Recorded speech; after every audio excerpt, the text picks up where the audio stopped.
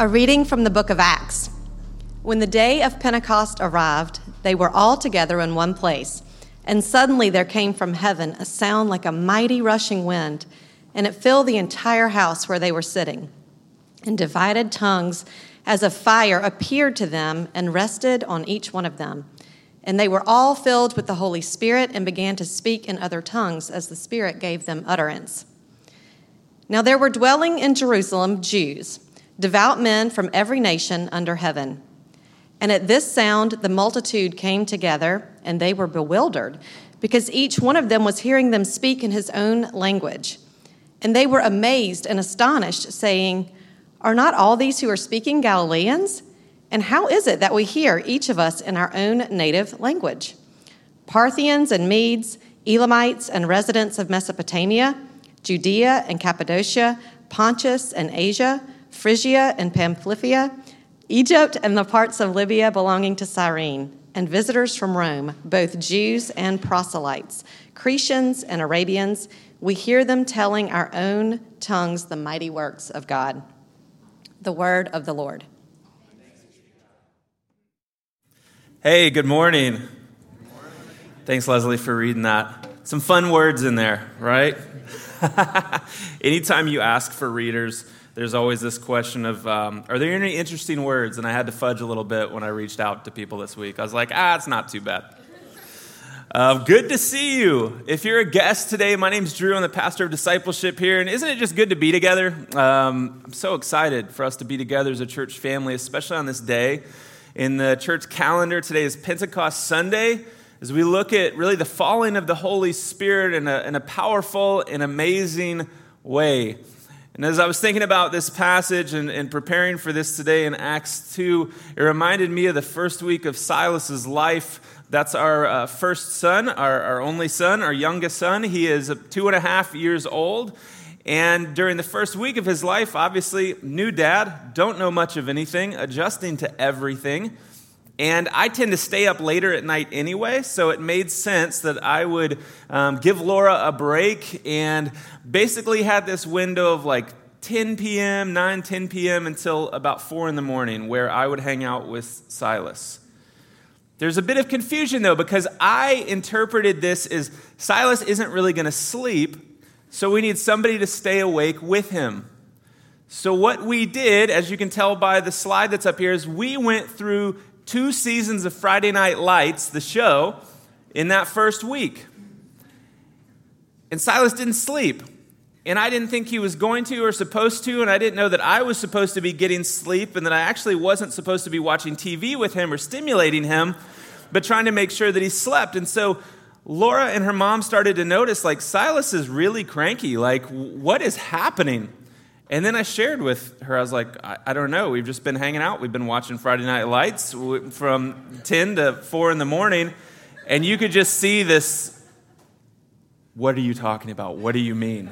Like, this explains everything. There was confusion on my part. I didn't understand. Why do I share that? Because today's passage, in a lot of ways, is one that we need to have clarity on.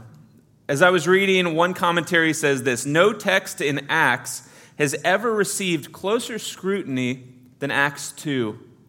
Whole theologies and denominations have been built up around the Acts 2 account. So for us, that means that we need to be very clear in what this is saying as we look at it, as we look at what's happening here in this amazing miracle of God, so that we don't misinterpret, so that we don't make it something it's not, but that we have a right understanding of the passage. So how do we do that? Well, here's how. We start by recognizing that all of Scripture, we believe this, is pointing to the person and work of Jesus, from the Old Testament through the New Testament. That it's pointing to the Savior who is coming, and then who is come, and who is coming again. That the Holy Spirit in His work is always pointing to and illuminating Jesus as Lord in our lives, in us as believers, and around us. And Jesus, in His role, as He makes really clear when He comes, is to glorify the Father, to do the will of the Father. So all three, Father, Son, and Spirit, working in complete, perfect harmony in unison to redeem sinners, to restore hope, which in turn glorifies the Creator God. This belief, combined with a deep desire to read and understand the Bible in context as the perfect Word of God and ultimate authority, is a great foundation for us to start and also to remain. So that's what we're going to do today as we walk through this pretty amazing passage in Acts 2. Before we jump in here, let me pray for us one more time. Jesus, thank you for your word. Thank you for your work. Thank you for what you've done. Thank you for what you're doing, especially what you're doing through the Holy Spirit in us and around us. I pray today as a church, as family, as friends, Holy Spirit, that you would move in a powerful way. I pray that you would fill us and refill us in the hope of the gospel, that you would remind us of who we are in Christ, that you would gift us in ways that builds up the body, that builds up your kingdom, that aligns with your mission.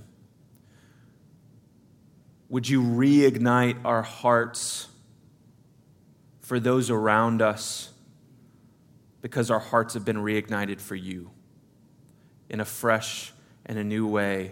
We pray this, and it's only by your power. In Jesus' name, amen. So let's start in Acts chapter 2, verse 1. Here's what it says. When the day of Pentecost arrived, they were all together in one place. All right, so a little background here. Who is the they that we're talking about? Well, they meaning the 11 disciples, plus Matthias, who had been added after Judas. And then we have the mother of Jesus, we have the younger siblings of Jesus, plus about 120 disciples of Jesus, followers of Jesus. And so they're gathered, and they're in this large home together. Jesus, he's now resurrected, and he's instructed the disciples to wait as he is ascended back to the Father. Wait here, the promise of the Father is coming. The Holy Spirit, the Helper, God, is coming. And what's amazing here is he's not saying, hey, it's better that I go, that another comes, and the other's going to be okay, right? No. The other is completely God. In fact, the word here is alos, meaning another of the same kind. God is going to send God again to be with you, to dwell within you, to work around you. It's amazing. And so the disciples, the followers of Jesus, they're expectant, and at the same time, they're waiting. And it says that the day of Pentecost arrived. What is Pentecost? Well, it's this holiday. In the Greek, it means 50th. And it's used to describe this Jewish holiday known as the Feast of Weeks. It was a big festival. It was the third in the Jewish calendar. The first is Passover, a day when people would gather to remember what God did for his people by releasing them from imprisonment and bondage in Egypt, parting the Red Sea, leading them to the Promised Land. And then the second is the festival of unleavened bread, that the people, as they left Egypt, that they survived on unleavened bread for 30 days until God provided manna, real food for them. And then you have this third festival, which is the Feast of Weeks, which is 7 weeks after Passover, that they would celebrate the harvest of wheat and barley. Basically, a big old party, right? People who knew God, believed in God would come, but guess what? Everybody else is coming too, because this is a major rager type of party that's going to be happening here at this festival. So ultimately, this festival is seated in a thankfulness for God's provision, what he would do. And there was a time for worship, and there was a time for caring for the poor. But you have people from all over the Roman Empire, all over the known world that are gathering together for this festival. And this is where God moves. Here's what happens. Verse 2 tells us, and suddenly there came from heaven a sound like a mighty rushing wind, and it filled the entire house where they were sitting. Imagine this. You're sitting in this house, you're waiting. What is God going to do? We're waiting. It says this sound like a rushing wind from heaven. We see pictures of this throughout the Old Testament, God moving and speaking through wind. It's pretty phenomenal that God is being present and he's speaking. You see this in Ezekiel 37, for instance, Isaiah 6, Genesis 2, and other places. And what God is doing here in this sound like rushing wind is what he did in Genesis 2 with Adam and Eve. What he did in Ezekiel 37, which talks about the valley of dry bones, he breathes in new life. And that's what God's always about, is breathing in new life. And what we're seeing is he's about to do this here. And so as this happened, imagine being the disciples who knew this. It would have clicked with them. This isn't some just random wind. This is God moving in this powerful way. And so as this happened and as they were sitting there, it says in verse 3, and divided tongues as a fire appeared to them and rested on each of them. Literally sat on each of them. And they were all filled with the Holy Spirit, and they began to speak in other tongues as the Spirit gave them utterance. All right, speaking in tongues, here we go. What's the guy that was raised conservative Baptist and then Reformed and kind of Presbyterian, kind of Anglican going to say about this? I'll tell you what the Bible says about this. The New Testament gives us two examples of speaking in tongues. The first is a non-human language that was given as a gift of the Holy Spirit to certain believers at certain times. You see this in 1 Corinthians 14. Paul talks about this. And in this passage, it tells us that when this happens, an interpreter must be present because the person who speaks in tongues, it says, in a given tongue from God is intended, this tongue is intended for the blessing and building up, not of the individual, but of the entire body of Christ. Here's what I'll tell you, I can't explain it. I don't have some amazing answer on how this works or what exactly this looks like. And over the years, I've come to realize that's okay. This awe and mystery in some context of God and what he's doing and how he's working. I would tell you that there's many things about God, what he does, how he does it, that I can't explain. And yet, that doesn't mean we need to fear it. That doesn't mean we need to discount it. But instead, I think approach it with reverence and awe based on what Scripture alone says and sheds light on. And so we see this type of tongue given for the building up of the body, for the blessing of the body, for the church. And then we have this other type, which is mentioned here in Acts 2, which literally means other languages. Other languages that other people would speak that you could absolutely understand. And so that's what's happening here in this passage as the Holy Spirit falls on these people. And it says that it was as fire appeared to them and rested on each of them. Fire in the Old Testament, if you track it, is almost always used as a judgment. But here it isn't wrath or judgment from God. Instead, here, fire from God is a picture of purification, of cleansing, of glory. Don't you love that God isn't only interested in our salvation and justification, but also our sanctification? I mean, he doesn't just save us and check out, but he wants us to continue to grow. Have you noticed that? If you have a relationship with God, that he's continually pressing on that area of life where he says, I'm not just going to turn my back on you here. I know that this is an area where you need work. I'm going to continue to prod here because I love you, because I'm not leaving you. I know it's not always easy. I know that sometimes you resist. I know that sometimes you push away from me. And yet I care so much about you that I want to make you more like Jesus. And this is part of the work that the Holy Spirit does within us, constantly reminding us of who God is, of what Jesus has done for us, of our new identity, of areas in our life which we don't always like to look at, but God wants to do work on. This purification making us more like himself for our good and his glory. And this is the picture of fire that we see here, is the Holy Spirit, this helper that God has sent, God himself, falls on believers to work in, to work through, to work around them as the broken pieces are put back together, as sinners are saved, as lives are changed. And this work, this amazing work, is exactly what we see next. Verse 5, now there were dwelling in Jerusalem Jews, devout men from every nation under heaven. And at this sound the multitude came together, and they were bewildered. Wouldn't you be?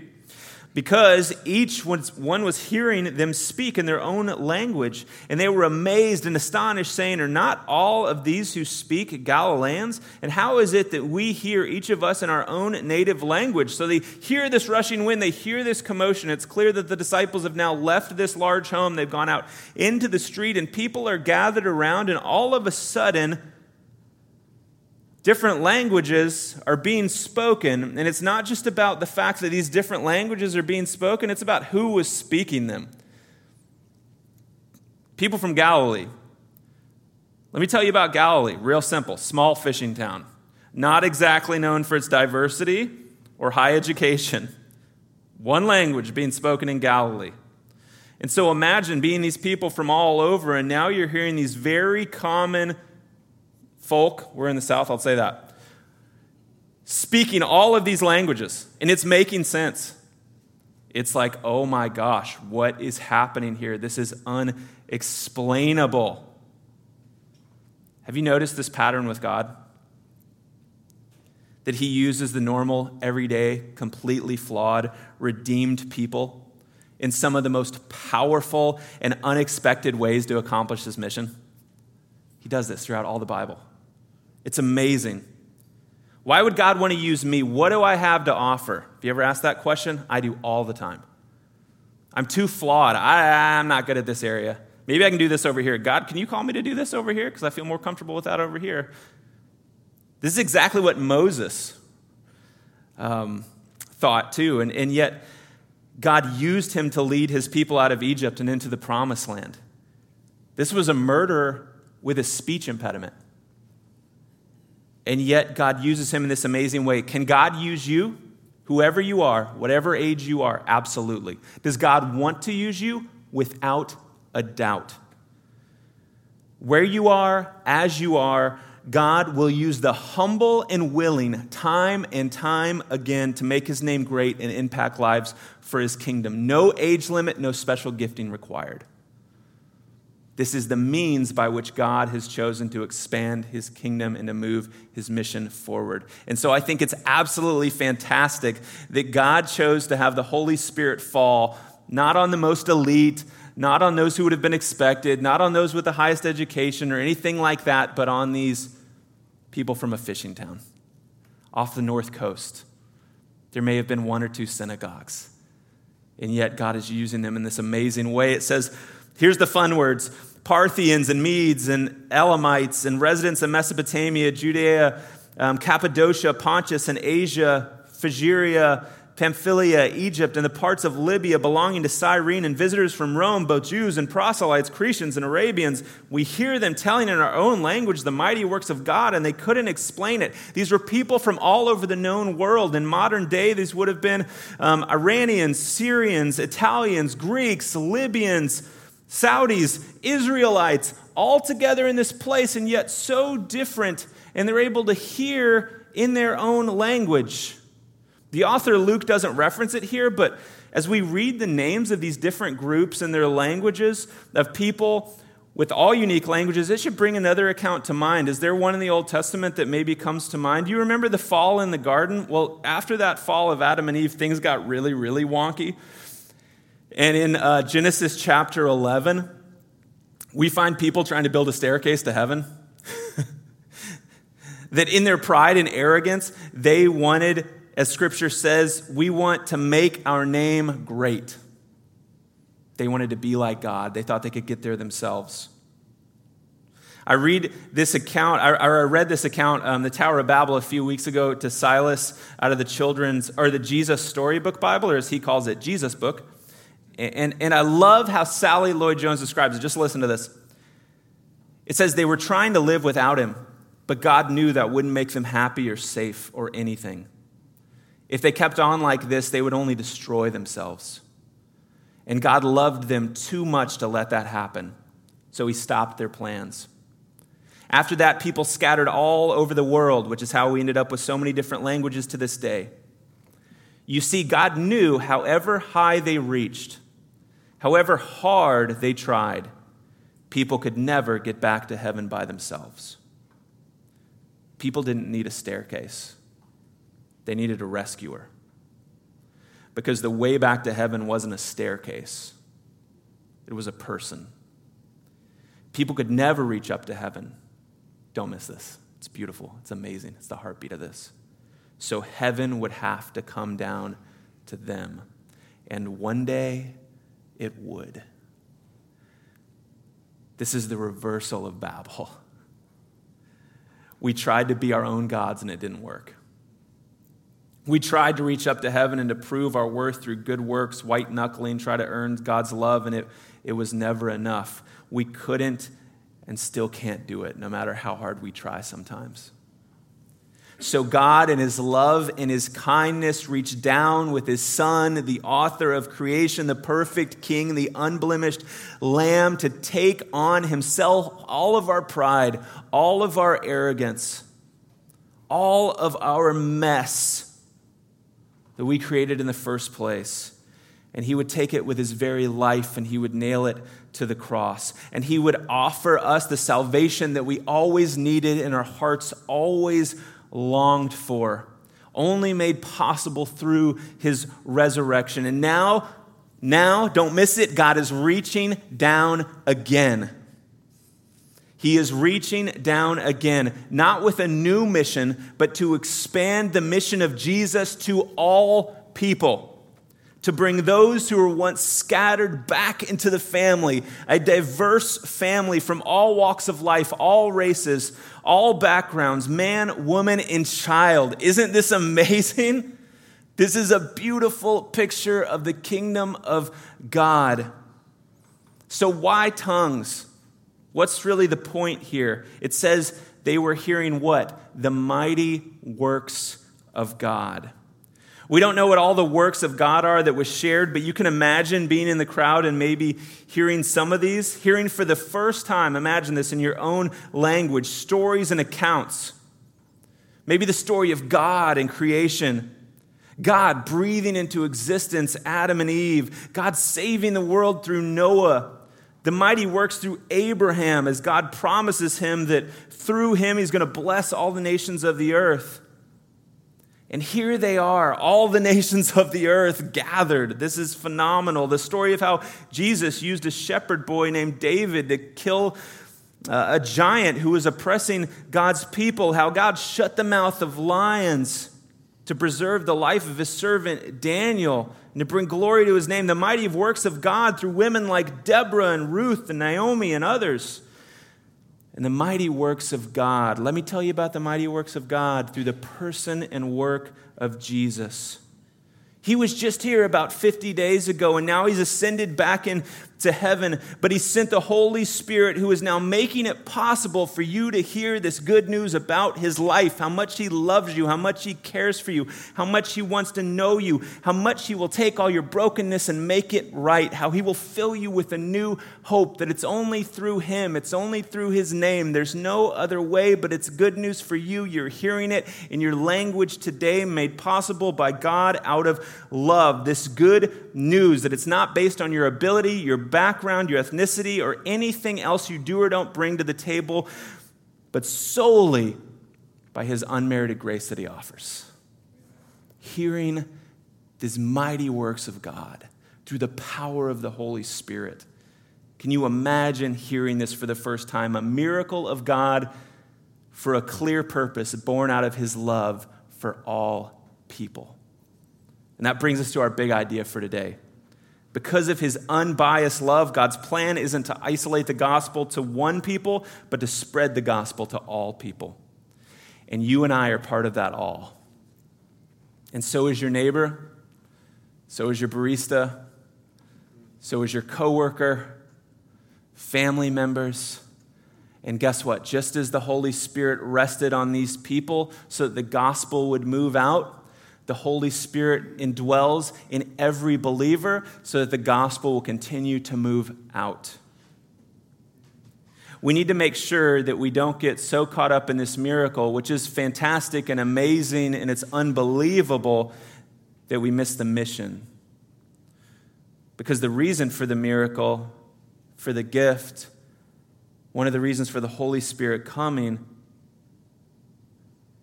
is directly tied to the mission of God. Always is. So as we wrap up, let me just ask you this. Who is God putting in front of you to tell of his mighty works? These people from Galilee, these common people on that day spoke the mighty works of God. And what do we even see weeks later? We see thousands coming to Christ. Not because of their words, but because of what the Holy Spirit was doing in and speaking through them as he was drawing people back to himself. Because as you turn toward God and he redeems you, he will fill you with the Holy Spirit.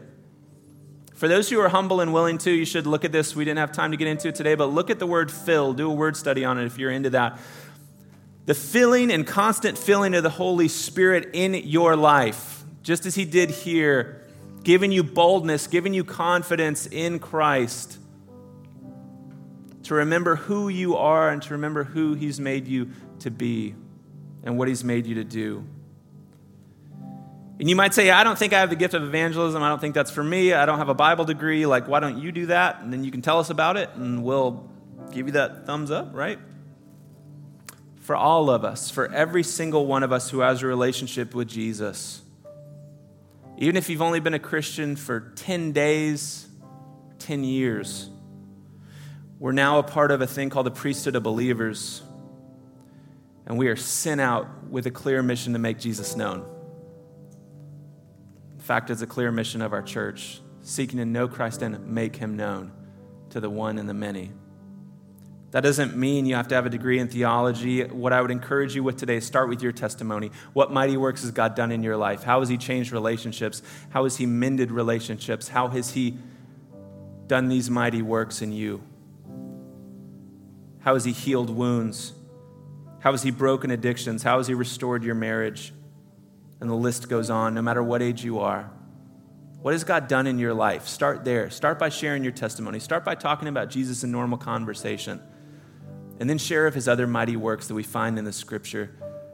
Share about Jesus, about the gospel, about the love that God shows through his son. And as you do this, take encouragement and boldness, knowing that you have the Holy Spirit in you and with you. You don't go alone. The same Spirit that fell on these 120 or so for the glory of God is the same Spirit that is falling on every believer for his continued glory, for our continued good, and the continued expansion of his amazing, diverse kingdom, united around the person and work of Jesus. As we go out as a church today, as we go out this week, as we go out this year, may we take confidence and boldness knowing that we don't go it alone, but may we also go incredibly expectant at what God wants to do in our neighborhoods, in our city, in our state, in our world, as his church humbles themselves to him and says, would you fill me with the Holy Spirit? Would you give me boldness? I don't always have would you speak through me? And here's the beauty. The Holy Spirit is working in and around us, and he will. This is a promise of God. What God wants to do more than anything is what he's always wanted to do.